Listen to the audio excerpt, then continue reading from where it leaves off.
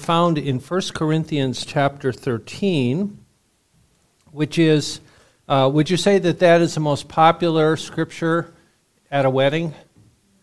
You can pretty much count on it being read.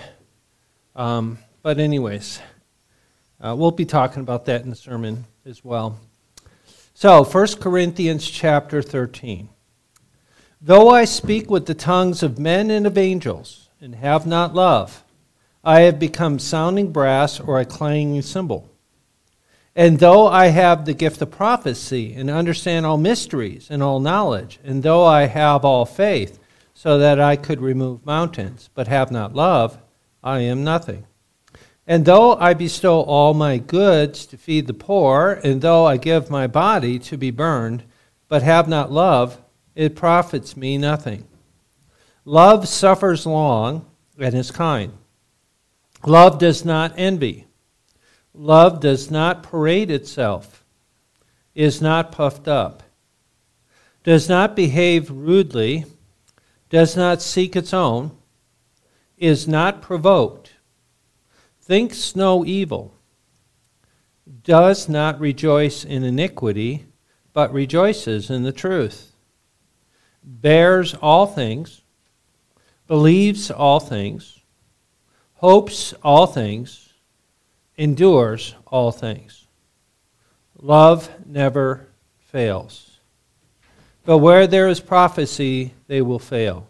Where there is tongues, they will cease. Where there is knowledge, it will vanish away. For we know in part and we prophesy in part. But when that which is perfect has come, that which is in part shall be done away with. When I was a child, I spoke as a child. I understood as a child. I thought as a child. But when I became a man, I put away childish things. For now we see in a mirror, dimly, but then face to face. Now we know in part, but then I shall know just as I am known. Now abide faith, hope, love, these three. But the greatest of these is love. Pursue love. He begins in chapter 14. So let's take a moment in preparation. Ultimately, that love personified is our Lord Jesus Christ, is he not? So let's prepare our hearts to worship our God. Let's take a moment of silent meditation.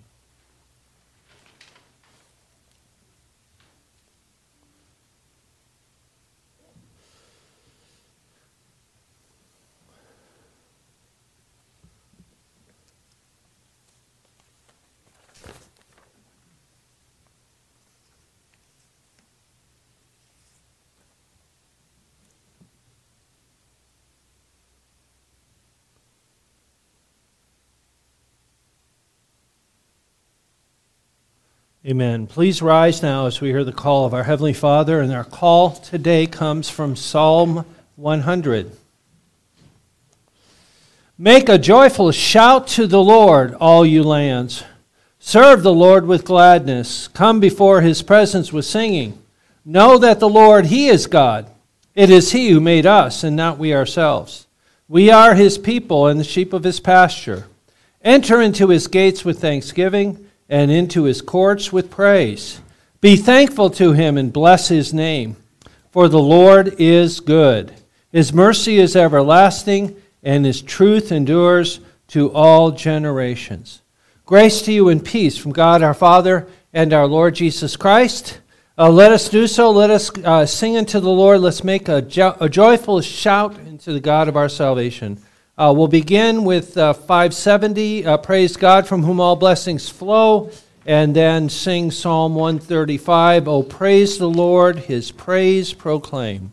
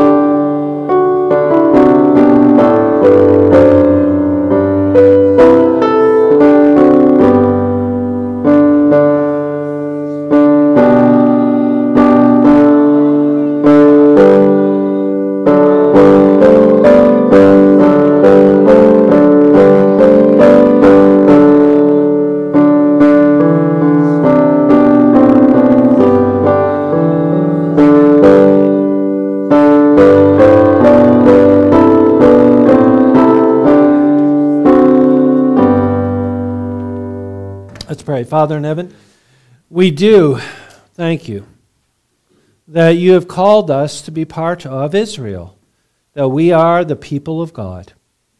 Our identity is found in you. And that you have called us this morning through the dangers even of this cold weather. You've enabled us to gather here. We pray for not only those that have gathered, but also for those who are listening in from home. We ask that we would honor and glorify you. You grant us your Spirit, that he would work in us, both the will and to desire to do your will. We do pray and that you would open our hearts, search us, as your word says, search us and try us and see if there be any wicked way in us, and grant us repentance, grant us faith. Enable us, O Lord, to look to Jesus Christ once again as the only sufficient sacrifice for all our sins. We thank you, Lord Jesus, as we read about the love that is described in 1 Corinthians, ultimately it is a description of you. You are patient and kind, etc. And so we pray that you would enable us, O Lord, to learn of you more today, to understand and appreciate you, and to be instruments or vessels of that love, that you would love through us. And so we pray for that work of your Spirit today through your word, and we ask, O Lord, for your blessing on the preaching and the teaching, on the fellowship, and on the meal this afternoon. We ask, O Lord, we know that all these things come from your hand. And so we thank you for them, and we pray that you would enable us to say thank you in word and deed. We pray this in Jesus' name. Amen. Please be seated.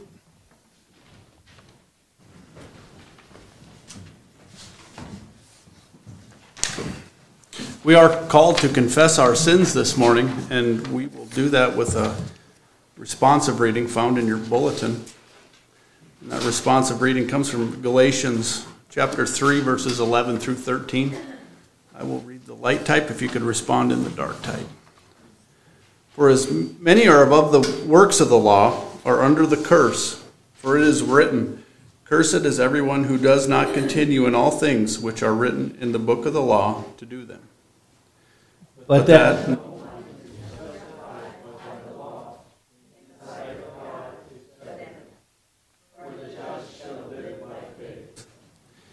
Yet the law is not of faith, but the man who does them shall live by them. Christ has redeemed us from the curse of the law, having become a curse for us. For it is written, "Cursed is everyone who hangs on a tree."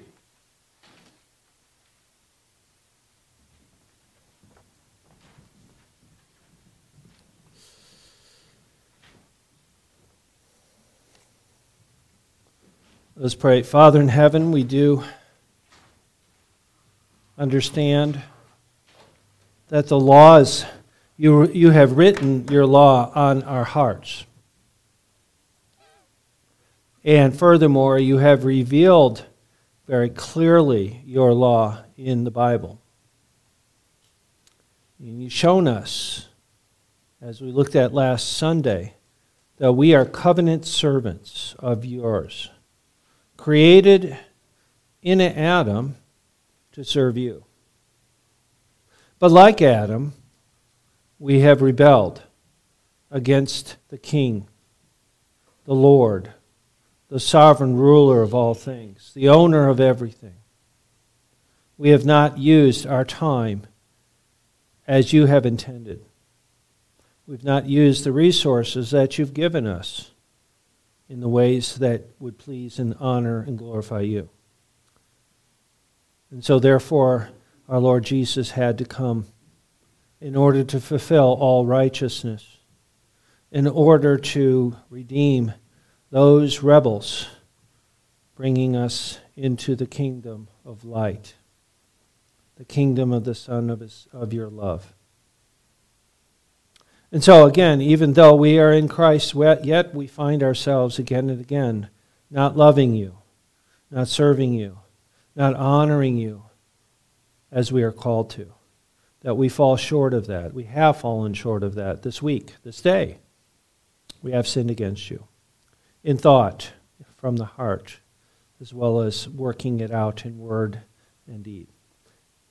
So Lord, we acknowledge that we have not pleased you as you have called us to. We know that the Scripture says without faith it is impossible to please you.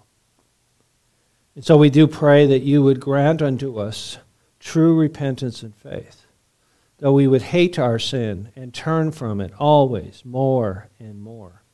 Grant unto us also the joy in you through Christ, causing us to take delight in living according to your will, according to your law, in all good works. And so we do renew our covenant relationship with you. We bow the knee. We acknowledge that you are Lord and we're not. And we pray that you would enable us to honor the King of Kings and the Lord of Lords with our mouths in song now and in hearing your word, putting it into our lives and putting it into practice, going about. May your kingdom come, your will be done on earth, in my life, in our lives, as it is in heaven. We pray this in Jesus' name. Amen. Let us do so. Let us sing about the grace of God in Christ. He is the rock of ages. He was cleft for you. 452 is the hymn number, I think it is, 452. Rock of Ages. Let's stand and sing.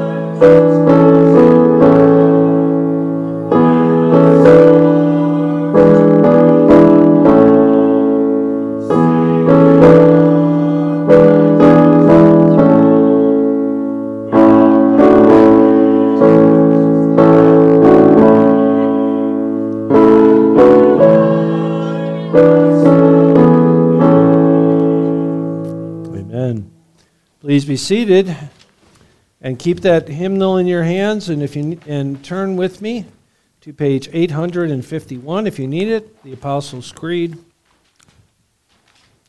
As we have opportunity to confess our faith before God and man. Beloved in the Lord Jesus Christ, what is it that you believe? I believe in God, the Father Almighty, maker of heaven and earth. I believe in Jesus Christ, His only begotten Son, our Lord, who was conceived by the Holy Spirit, born of the Virgin Mary, suffered under Pontius Pilate, was crucified, dead, and buried. He descended into hell. The third day He rose again from the dead.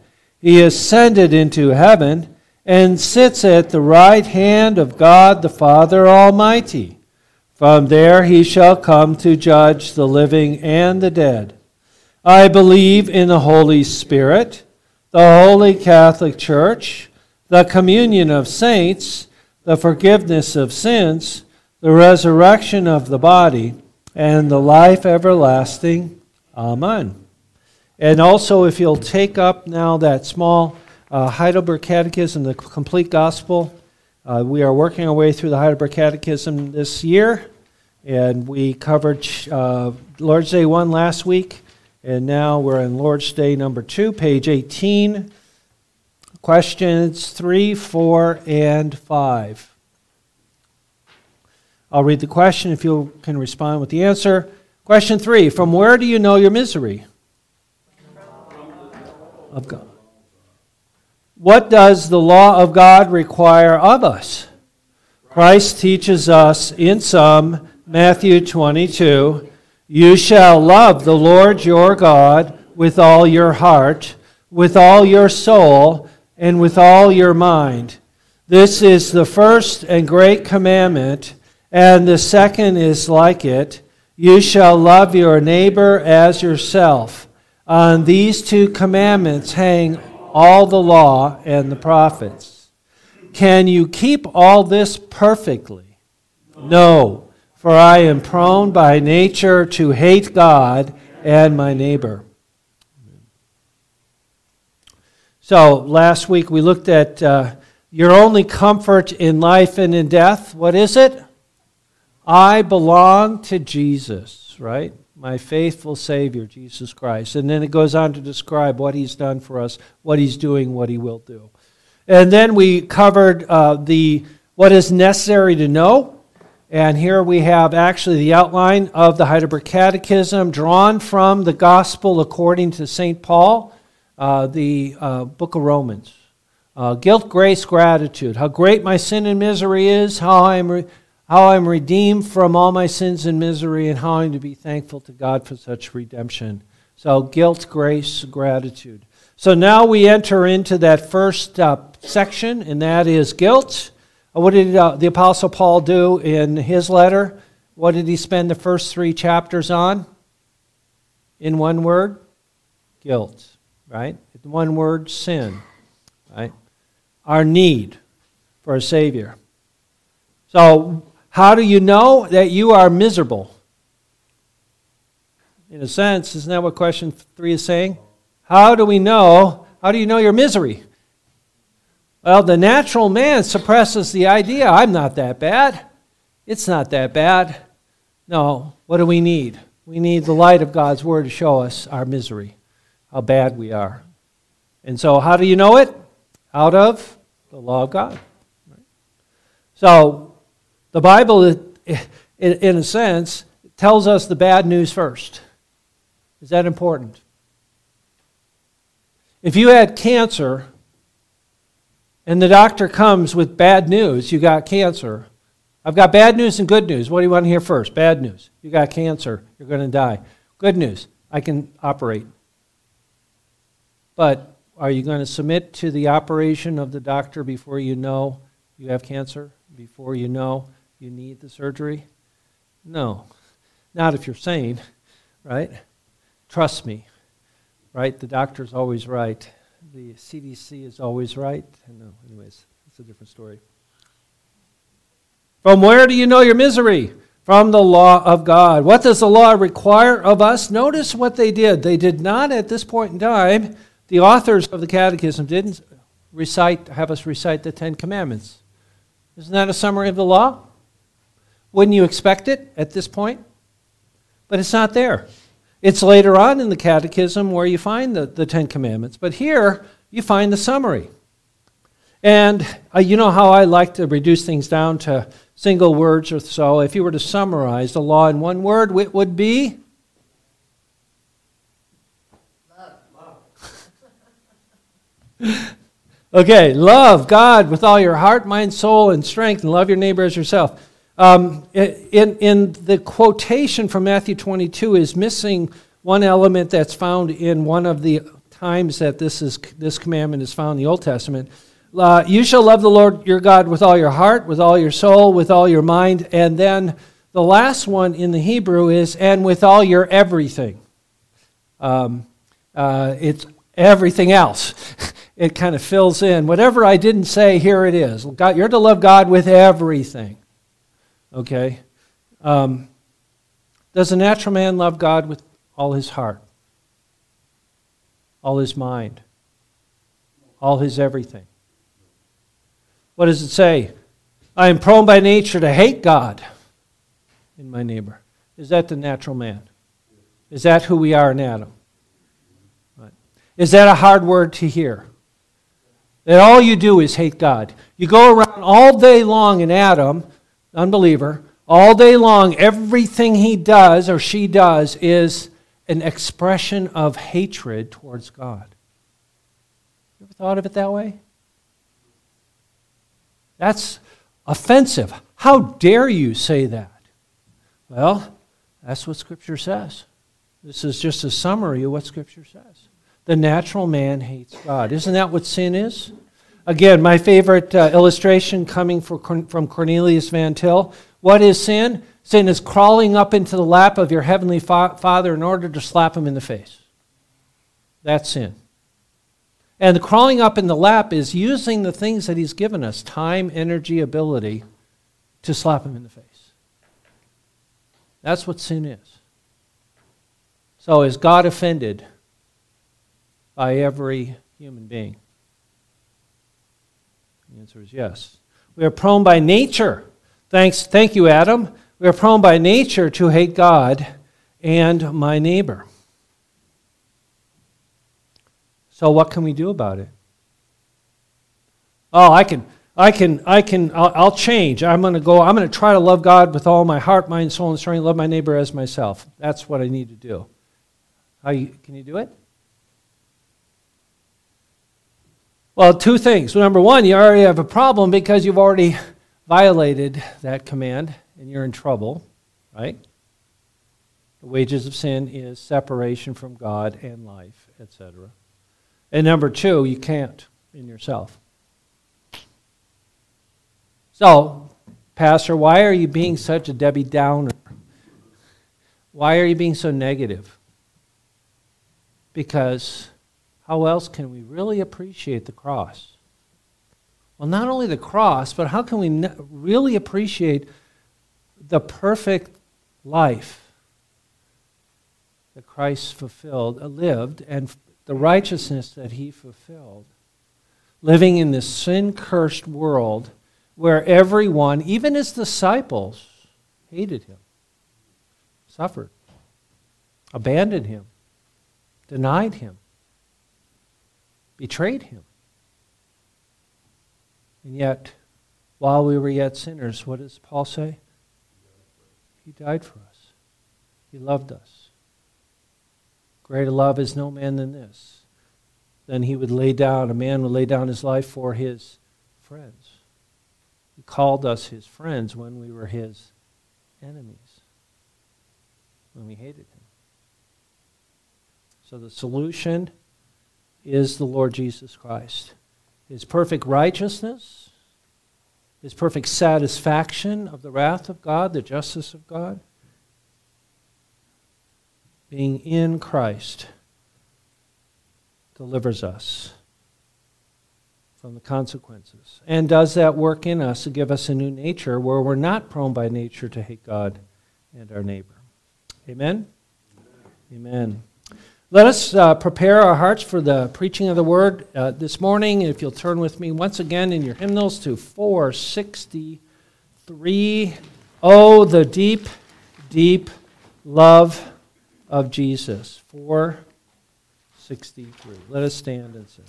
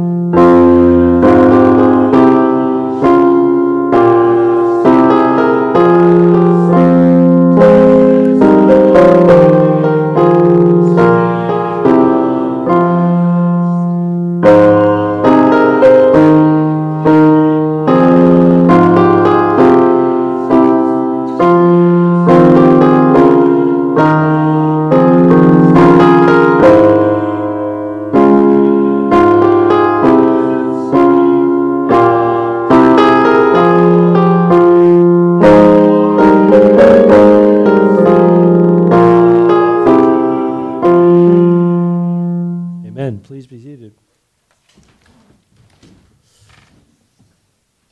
If you'll please turn in your Bibles to our text this morning. And that is the letter of the Apostle Paul to the church in Ephesus and to us. I'm going to begin, it says in the bulletin, starting in verse 21, I'm going to begin reading in verse 15. Our text is verses 22 through 33. Hear now the word of the Lord.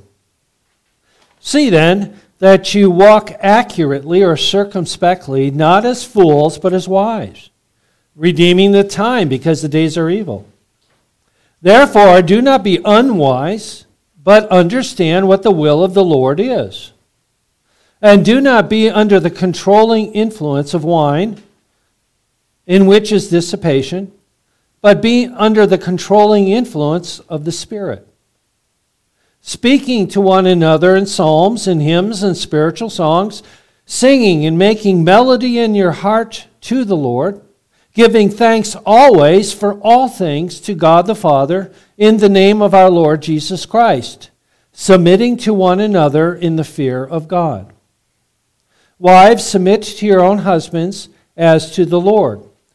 For the husband is head of the wife, as also Christ is head of the church, and he is the Savior of the body. Therefore, just as the church is subject to Christ, so let the wives be to their own husbands in everything.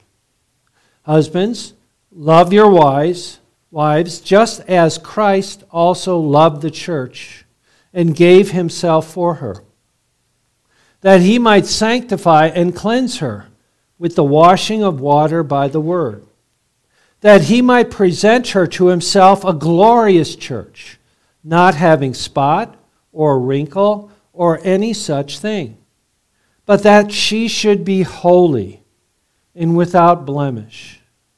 So husbands ought to love their own wives as their own bodies. He who loves his wife loves himself.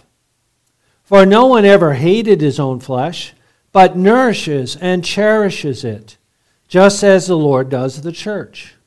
For we are members of his body, of his flesh, and of his bones.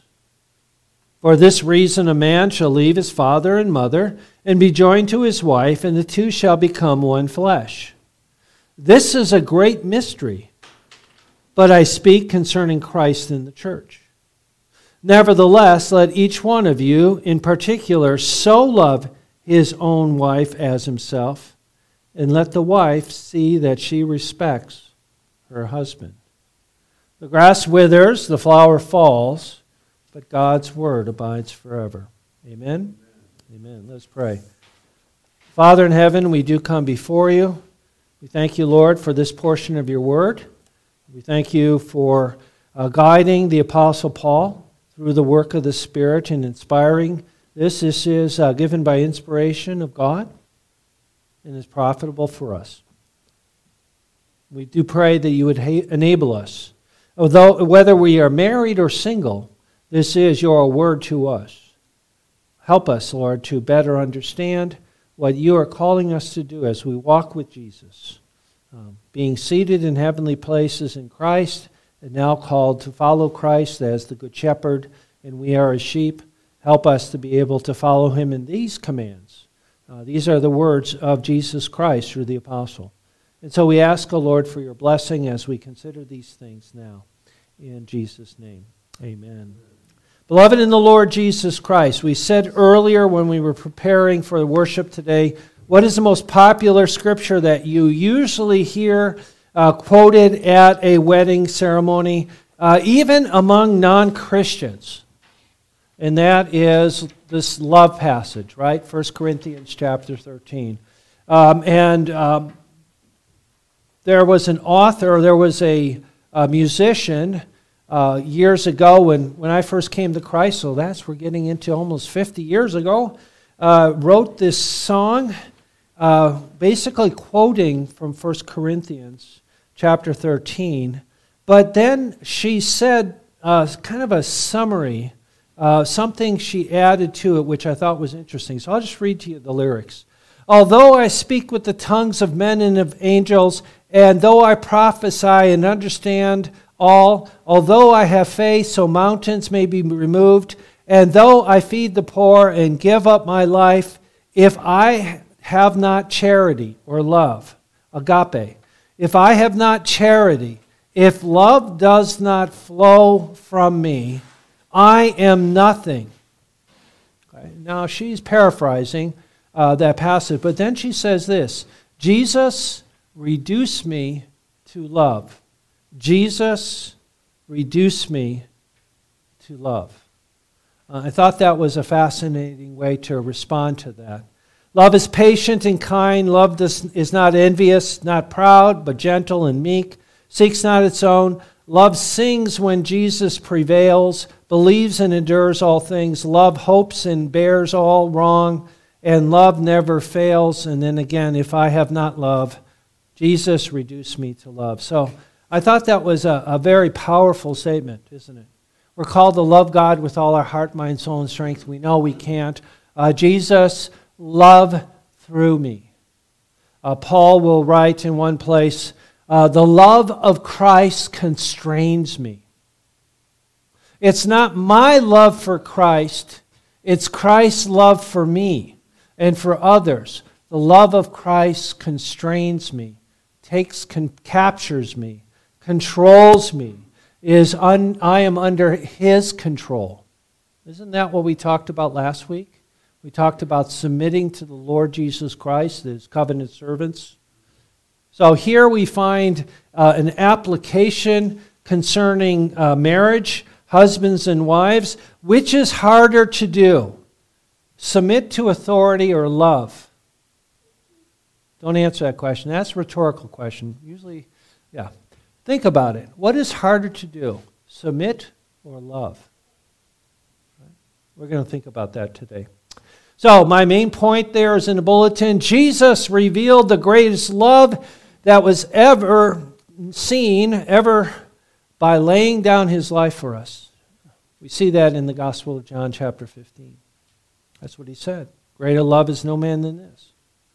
He also revealed the greatest submission ever when He came down from heaven, not to do His own will, but the will of the one who sent Him. There's in John chapter 6. We rejoice in the wonderful fruits of that loving submission to God the Father, which includes our eternal salvation and our relationship with God.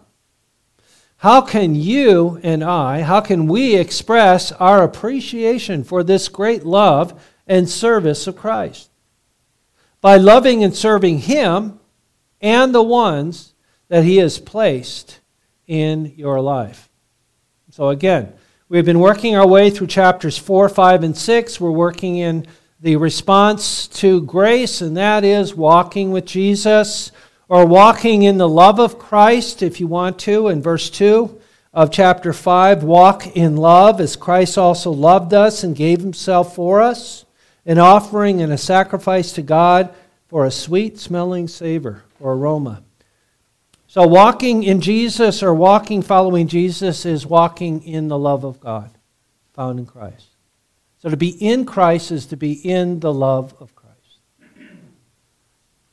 To look at everything through that veil, through that sphere, if you will, the love of Christ. Walking in the love of Christ. In verse 15 of chapter 5, he says, walk in wisdom.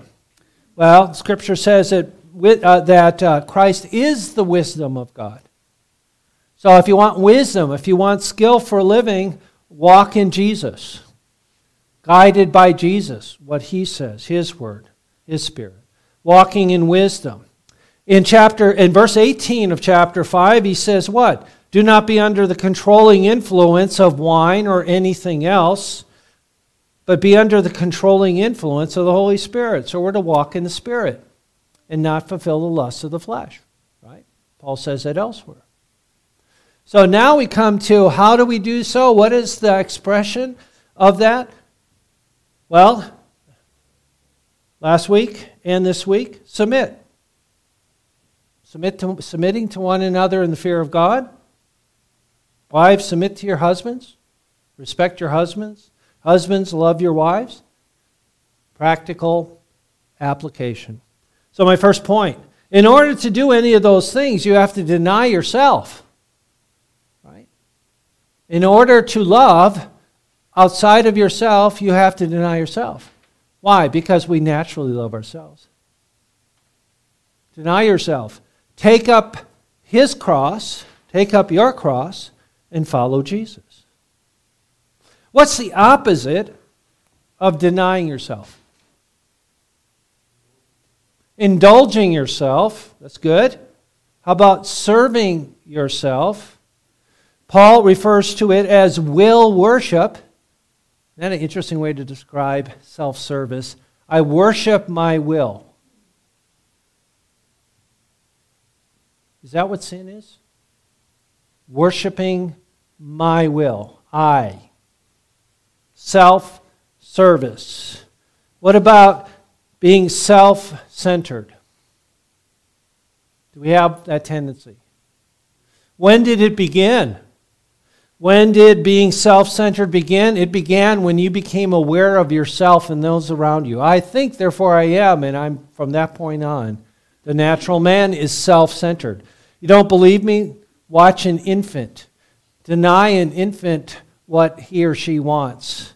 And what do you see as crying bloody murder, right? I want it now. And I'm going to make your life miserable till you give it to me. Those of you that have older children, does that go away? Is maturing happen where you learn self-control? And, well, I can't get my way right now. Right? Is that the natural man in Adam? The natural man in Adam, it's all about me. Self-centered, self-serving, self-indulgent. In other words, sin. That is the natural man. Not only individually, but do we see that in society? Are we watching the destruction of our nation and destruction of our culture, destruction of the world because of self-centered, self-indulgent, self-serving individuals? The answer is yes. What about the average person? Where does this all come from? I have illustrations here I'm going to skip over, like definitions. Definition of marriage. What's the definition of marriage today? Is it the same as in the Bible? In our culture? What's the definition of marriage? Two people loving each other, right? Is that the definition that God gives in Genesis 2? No. What about family? Has family been redefined in our culture? How about gender? Has that been redefined, or sex or gender or whatever? Right? Is that the natural man? It's all about me. What we have is we're back to the garden. Pastor, why is it you can never leave Genesis 3? You always keep going back there. Because it's where it started, right? What was the temptation at the tree? In the day you eat thereof, what? Knowing good and evil. Ra'ah, if you want. Ra in Hebrew. I like to translate it determining, knowing and determining good and evil. Is that what they did? Yes. They determined for themselves that eating of the tree was good. Didn't they? It's good for food. It's beautiful. It can make me wise. It can make me like God. I'm going to choose to do so. What did God command Adam and Eve to do? Well, to submit. Right? Don't eat of that tree. That's the one command that I give you. You can eat of any tree in the garden, and there's this wonderful banquet of trees with all kinds of great tasting fruit, but don't eat of this one. And you want to watch a young child, you want to see rebellion, tell them no. You can't do this, you can't say that. All of a sudden now it's the one thing that child wants to do. Did Adam and Eve obey God's command to submit and to love? And the answer is no. What about the average person? Do they want to submit to authority naturally? No. Do we love from the heart our neighbor? No. But let's stop and think. What about our Lord Jesus Christ? Mentioned in my main point. Did he submit to the Father? Did he only do what the Father told him to do? Was there things in his life where he wanted to do, or he could want to do things to make his life easier, but because he was in submission to the Father, he had to go through the trial and testing? Think about in the garden praying, if there's any other way that you can remove this cup from me, but nevertheless thy will be done. How many times was Jesus tempted like us, yet without sin? All the days of his life. Didn't he? And yet our Lord Jesus Christ submitted to the Father. What was his motivation? Why did he do that? Because of love. Right? Love of the Father and love of us. Those whom the Father had given him. So we're called to follow Jesus. To look to Jesus, first of all. Right? You can't follow someone unless you first look at him. You have to see him in order to follow him. And so what does the Scripture say? Look unto Jesus, the author and finisher of our faith, who for the joy that was set before him endured the cross, despising the shame, and now is set down on the right hand of God. Consider him who endured such affliction of sinners, lest you be weary. And so the first thing, in order to understand and fulfill this particular command that we find, is to look to Jesus. To turn from our rebellion and to trust, to rely on, to believe in Jesus. Do you? Is he your only way to God? Do you say amen when Jesus says, I am the way, the truth, and the life? No man comes to the Father but by me. Is that an amen? Thank you. All other world religions all say that's not true. Buddhism, Hinduism, Islam, you name it, you go down the list. Animism, you name it. All say, no, that's not true. There's another way. And Jesus says, no, there's no other way. Are you trusting in Christ alone for salvation? Well, if you are, then this passage makes sense, and God's grace enables us to do so. And so again, that means, my second point, submitting to Christ. As we looked at last week, walking in the fear of Christ, showing that respect as covenant servants of the Lord of Lords. Isn't that what we're called to do? Follow Jesus, walk with Jesus. Thus, he calls us all to submit to God's covenant structures. He's the creator, the definer, and the Lord of marriage. We're looking at marriage here. Marriage is not a human construct created by man. Do you understand that? If that was true, then man can redefine it as ever he wants or she wants, right? If it was a man-made structure created by man, then man defines the terms. But no, where was the first marriage? Who conducted the first marriage ceremony? Who defines marriage? It is God. Where? Chapter 2. And the Lord God caused a deep sleep to fall on Adam, and he slept, and he took one of his ribs and closed up the flesh in its place. Then the rib which the Lord God had taken from man, he made into a woman, and he brought her to the man. And Adam said, This is now bone of my bones and flesh of my flesh. She shall be called woman, because she was taken out of man. Therefore a man shall leave his father and mother, be joined to his wife, and they shall become one flesh. And they were both naked, the man and his wife, and they were not ashamed. Amen. So there's the definition. Moses says, Therefore a man shall leave his father and mother, be joined to his wife, and they shall become one flesh.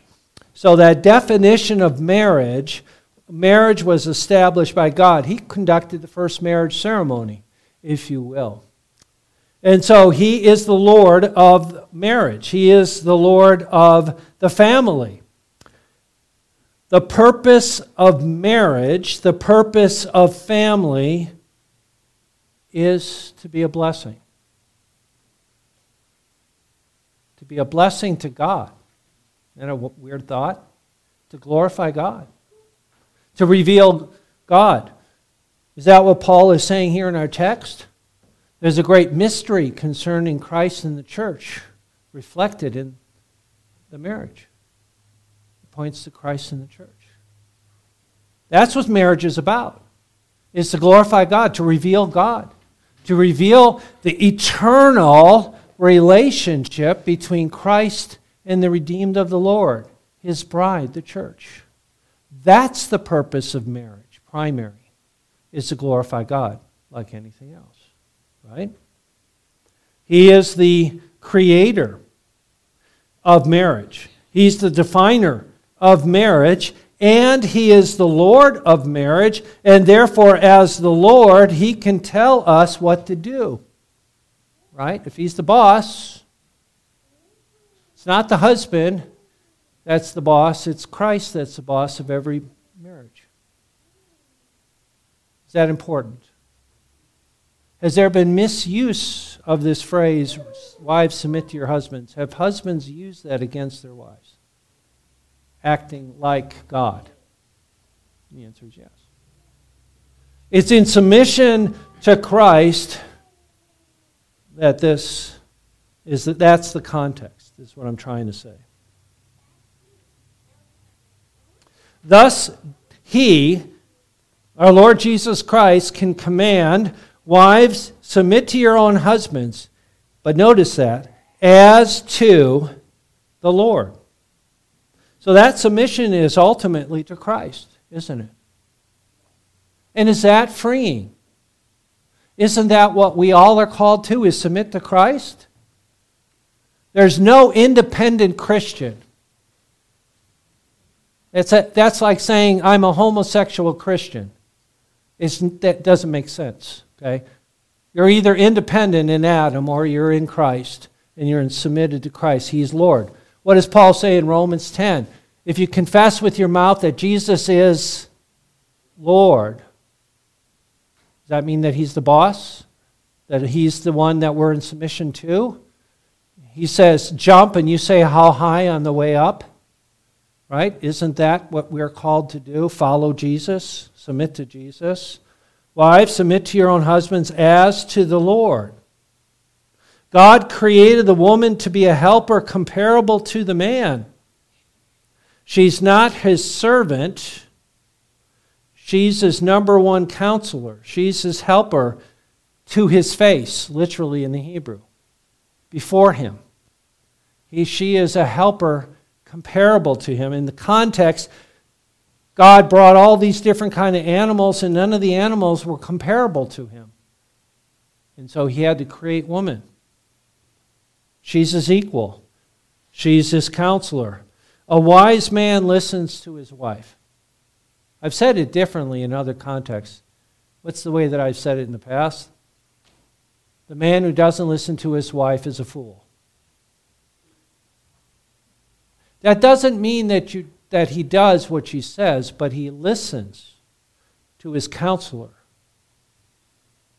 I recently, someone said something I thought was really interesting. She said, I won't say who it is, but she said, it's easier to be a counselor than the person that has to make the decision. Does that make sense? The one who's responsible for the decision, ultimately. I can give you counsel. You can take it or leave it. But if I'm the one that has to take the counsel and then make the decision and then live with the consequences of my decision, that's harder to do, isn't it? Than it is to just simply I won't say spout off, but just give advice. Take it or leave it. Or I have a son who was working as a general manager at a very large restaurant, and one of his comments was, "Heavy is the head that wears the crown." He was responsible for 200 and some people, employees plus customers, and it was killing him. He finally resigned from that job. One of the reasons was it was affecting him physically. Heavy is the head that wears the crown. Wives, submit to your own husbands as to the Lord. Submit, love, serve. And then at the very end, he says, respect your husband. That's hard to do sometimes, isn't it? When just like your boss, right? When your boss decides to tell you to do something and it's really a dumb idea, you still are called to respect him, even if he's wrong. Are you having a hard time respecting the president of the current president of the United States? I have a hard time respecting him. We're called to respect those in authority, respect the uniform, maybe not necessarily the man. Right? We're called to love. That love is expressed in submission to authority. Submission is the bind that ties. Anybody catch that? Did I mess it up?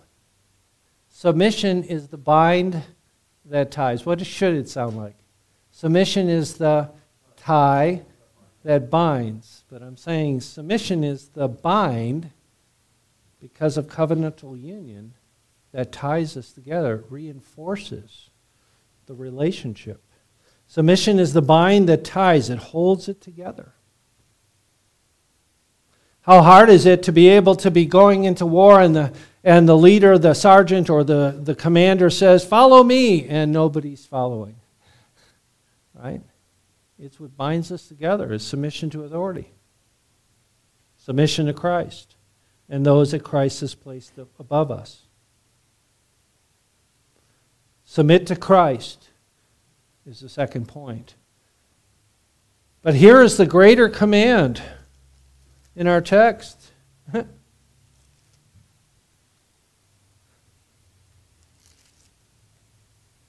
Husbands, love your wives, just as Christ also loved the church and gave himself for her.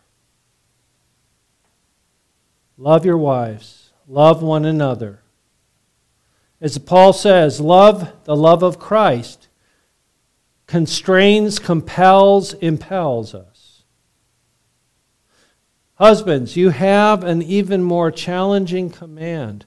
Submit to Christ by loving your wife as Christ loves the church. Can you do it? Can you love your wife as Christ loves the church and gave himself for it? I don't know about you, but that's an impossible command. To love as Christ has called us to. Christ has called us to. Notice three comparisons in our text. Verse 25. Husbands, love your wives just as Christ loved the church. Notice verse 28. Husbands ought to love their own wives as their own bodies. According to Genesis, you are united to her, you are one flesh. He goes on to say, no man ever hated his own flesh, but nourishes and cherishes it, just as the Lord does the church. Third comparison in verse 33. Nevertheless, let each one of you in particular so love his own wife as himself. Love is patient. Are you patient with your wife? Love is kind. Are you kind to your wife, especially when she provokes you? Do I need to go down the list? Go and read it, study it. One of the things that helps me whenever I look at 1 Corinthians 13, I compare that with my treatment of my wife. I crash and burn and confess my sin. What helps me to know and helps me is if I substitute the word love with Christ. Is Christ patient? Is Christ kind? Is Christ not provoked? Does Christ not envy? And the answer is yes, yes, yes. That's a description of our Lord Jesus Christ, isn't it?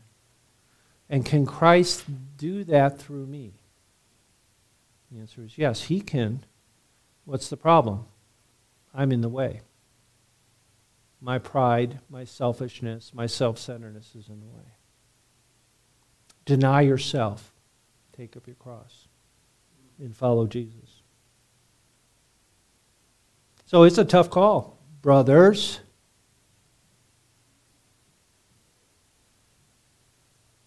Does your love for your wife affect those around you? Does it affect your children? Does it affect your fellow employees, neighbors? The answer is yes. Can your wife say to you, or say, I feel loved? I'm not talking about after you have a conflict, but generally. Yes, my husband loves me. Can your children say, yes, my dad loves my mom? That I know. Can that testimony be found in the family? Now, what about those who are unmarried? Oh, this passage doesn't apply to me at all. I can just skate here. That's for my mom and my dad. That's for those that are married. This doesn't apply to me, right? Look at verse 32. This is a great mystery, but I speak concerning Christ and the church. Are you part of the church? Are you in Christ?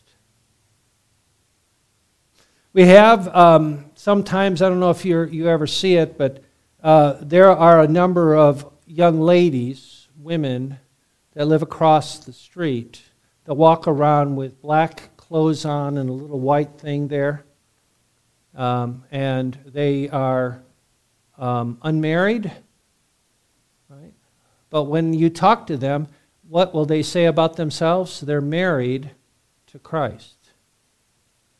Okay? That's their identity. Is that not our identity as well? If you are in Christ, is he the head? Are we part of the bride of Christ? Now notice how I say part of the bride of Christ. There was an error in the Middle Ages where the mystics said that I am the bride of Christ. And the guys would say, well, if that's Christianity, I want nothing to do with it. I'm not a woman. I'm a man. But is the church the bride of Christ? Is that what the Bible says? Yes. And so we are part of the bride of Christ. There's a difference, and there's wrong theology there.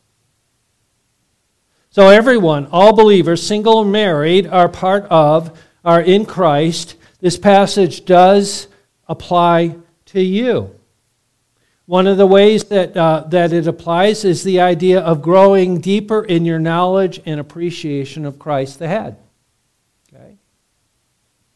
Isn't that what it means to be a disciple? A follower of Jesus. As I'm following Jesus, and I want to get to know Jesus better because I'm going to be spending eternity with Him. He's my Lord. He's the one that I am called to submit to respect, to honor. Right? Isn't that last week's sermon? So it does apply. We're called to love, to walk in love. Again, notice in verse 2 of chapter 5, therefore be imitators of God as dear children and walk in love, as Christ also loved us and gave Himself for us as an offering of sacrifice to God for a sweet-smelling aroma. So we are called to walk in Christ, to walk in love, and to love one another, which is a fulfilling of the law. So we're called to walk in Christ. We're called to submit, to serve, to honor one another, and those in authority over us especially.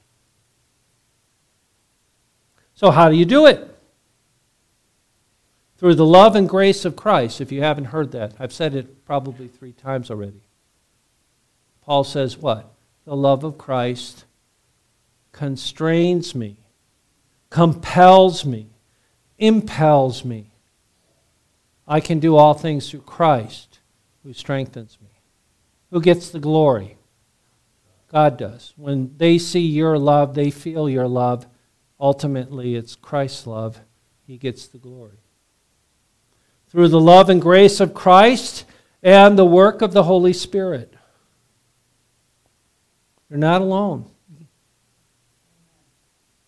What is the Holy Spirit doing? He's applying the work of Christ in your life and through your life. Walk by faith, trust in Christ, and submit to Him and His commands. Again, closing, if I have not love, if love does not flow through me, I am nothing. Jesus, reduce me to love. Jesus, reduce me to love. Shall we pray? Father in heaven, we do thank you for your love revealed to us in the person and work of Jesus Christ and in the person and work of the Holy Spirit. And we thank you that you have given to us not impossible commands in Christ. Impossible in the flesh, yes, but not impossible in Christ. And so we ask, O Lord, that you would enable us as ways of saying thank you for all that you give, that you've given, give, and are giving us. Enable us, O Lord, to be able to say thank you by loving you, by submitting to you, and also to submit to those in authority over us, and to respect those in authority over us, and to love those in authority over us and those under our authority. Help us, Lord, to be good servants, faithful servants of the Lord Jesus Christ. We pray this in Jesus' name. Amen.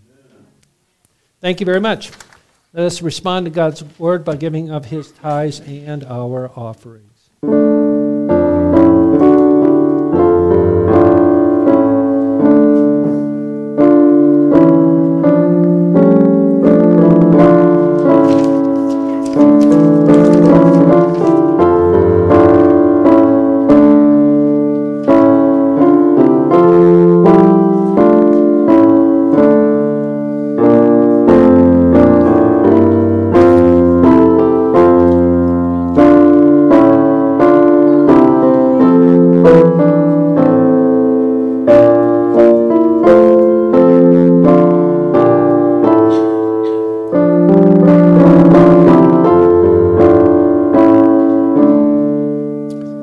Father in heaven, we do thank you. We thank you for your word. It is a lamp unto our feet, a light unto our path. Pray that you give us the grace to be able to believe it and to live it. We thank you, Lord, for giving us the ability to respond in tithes and offerings, and we pray your blessing upon the distribution and the use of these resources for your kingdom's purposes and for your glory. We do also thank you for providing for us of the things we need, our daily bread. We thank you, Lord, for reconciling us to you, and we pray, O Lord, that you would enable us to be peacemakers, to forgive those that have sinned against us, and also, Lord, to enable and to be those who are those ambassadors of Christ. Enable us to do so. We do acknowledge the warfare that is about us. Sometimes we forget that there is a war going on all about us, that we have an enemy, the enemy of our soul, who seeks to divide and conquer. And yet, Lord, we pray for unity, as you've commanded us to. We pray for peace, not only within our own relationships, but also in the world. We see a world that is at war with you and with one another. And so, Lord, we do pray that you, in your sovereign purposes, according to your purposes, we do ask, O Lord, in judgment, remember mercy. Lord, please bring peace, especially the peace of the gospel, to those who are facing a Christless eternity in hell. O Lord, have mercy on their souls. We lay before you the many requests that are in the bulletin. We do lift up to you Clayton and Skip and Darlene. We do lift up to you Ethel, Mike Lassley, Hank Bowen, Audrey. Those who are traveling, we ask for traveling mercies. We lay before you the needs that are not mentioned in the bulletin as well, needs that we all have, and needs that others that we are concerned for. Salvation of our family members, extended family, many who do not know you. O Lord, have mercy on their souls. Grant us opportunity to live and to share the gospel with them. We lift up to you the city of Dickinson, the surrounding community. Yes, there's many churches here. There's many that say that they're Christian, but yet they don't know you. And so, Lord, we pray that you would open their eyes to see their lack and their need for Christ.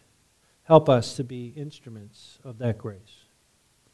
We pray, O Lord, for this world. We think of the needs of those who are grieving for the loss of life, for the murder of innocents, as we're preparing to remember the murder of millions of babies